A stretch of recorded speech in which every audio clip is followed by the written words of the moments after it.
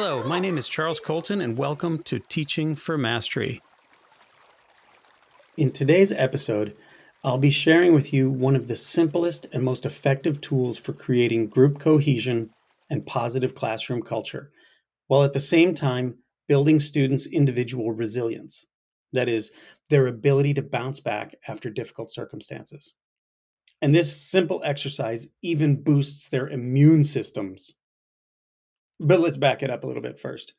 What we're talking about is an activity that only takes a couple of minutes and is called Hunt the Good Stuff.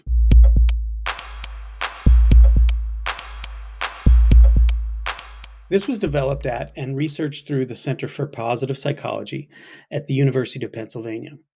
And before I tell you all the benefits of this simple exercise, I want to emphasize that the research on this is extensive. And I mean to say that the studies involved huge sample sizes, numbering in the many tens of thousands of data points.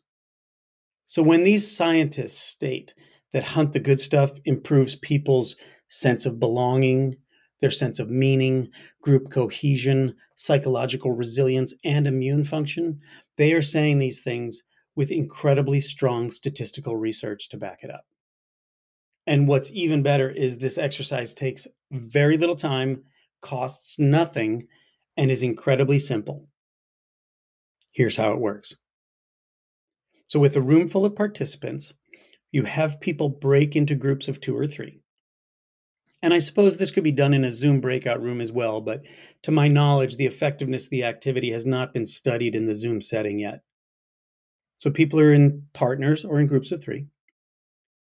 And you ask them or prompt them such that each person has 30 seconds to share one good thing that has happened for them in the past 24 hours. Ready, set, go.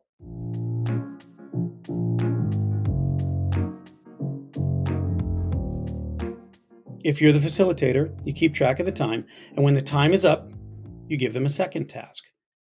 You ask them to break it down a little bit and deconstruct it. What was it about that good thing that made it so good? Tell them they all have 20 seconds. Ready, set, go.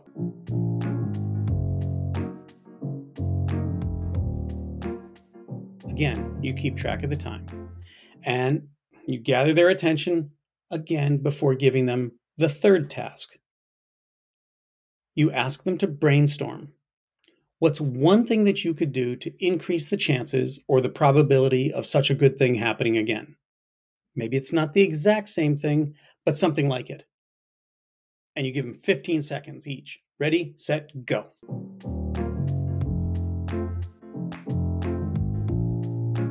All in all, this whole exercise took a little more than 2.5 to 3 minutes. Then you repeat this exercise each day. This is less time than it would take to wash hands and brush your teeth each day.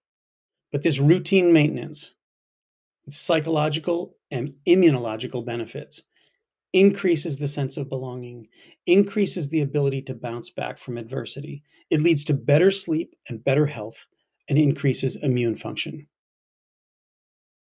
A couple of minutes a day. Over time, people start to actually hunt or seek out the good stuff, the stuff that they will share with their group or their partners the next day.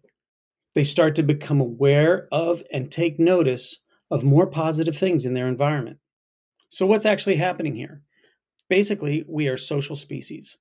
We're hardwired to connect, and we'll connect around whatever happens to work. So if we're complaining about the weather or commiserating about current events, we're still connecting. But when we connect around negative or stressful things, we also receive a burst of cortisols or stress hormones into our bloodstream, which erodes our immune function, contributes to depression, and makes us feel more isolated from one another. But when we connect around positive or relaxing things, we receive a burst of serotonins or happy hormones, and this improves our immune function and overall attitude about life, which stimulates more openness to experiences like learning something new. Now, as a teacher or a school leader, you are one of the central architects of the conversational space. If you design it so people spend some time focusing on positive aspects of their lives, they will receive these evidence-based benefits of doing so. And it's as simple as asking them to share with one another what's one good thing that happened in the past 24 hours, what was good about it, and what can you do to increase the likelihood or probability of something like that happening again? 3 minutes. Better health, better sleep, more sense of belonging, improved immune function, increased resilience. Time well spent. Now, if you're so inclined, please try it out for a couple of weeks with your class and notice what, if anything, changes. As always, you can check out the research by clicking on the links wherever you got this podcast. Thanks for listening.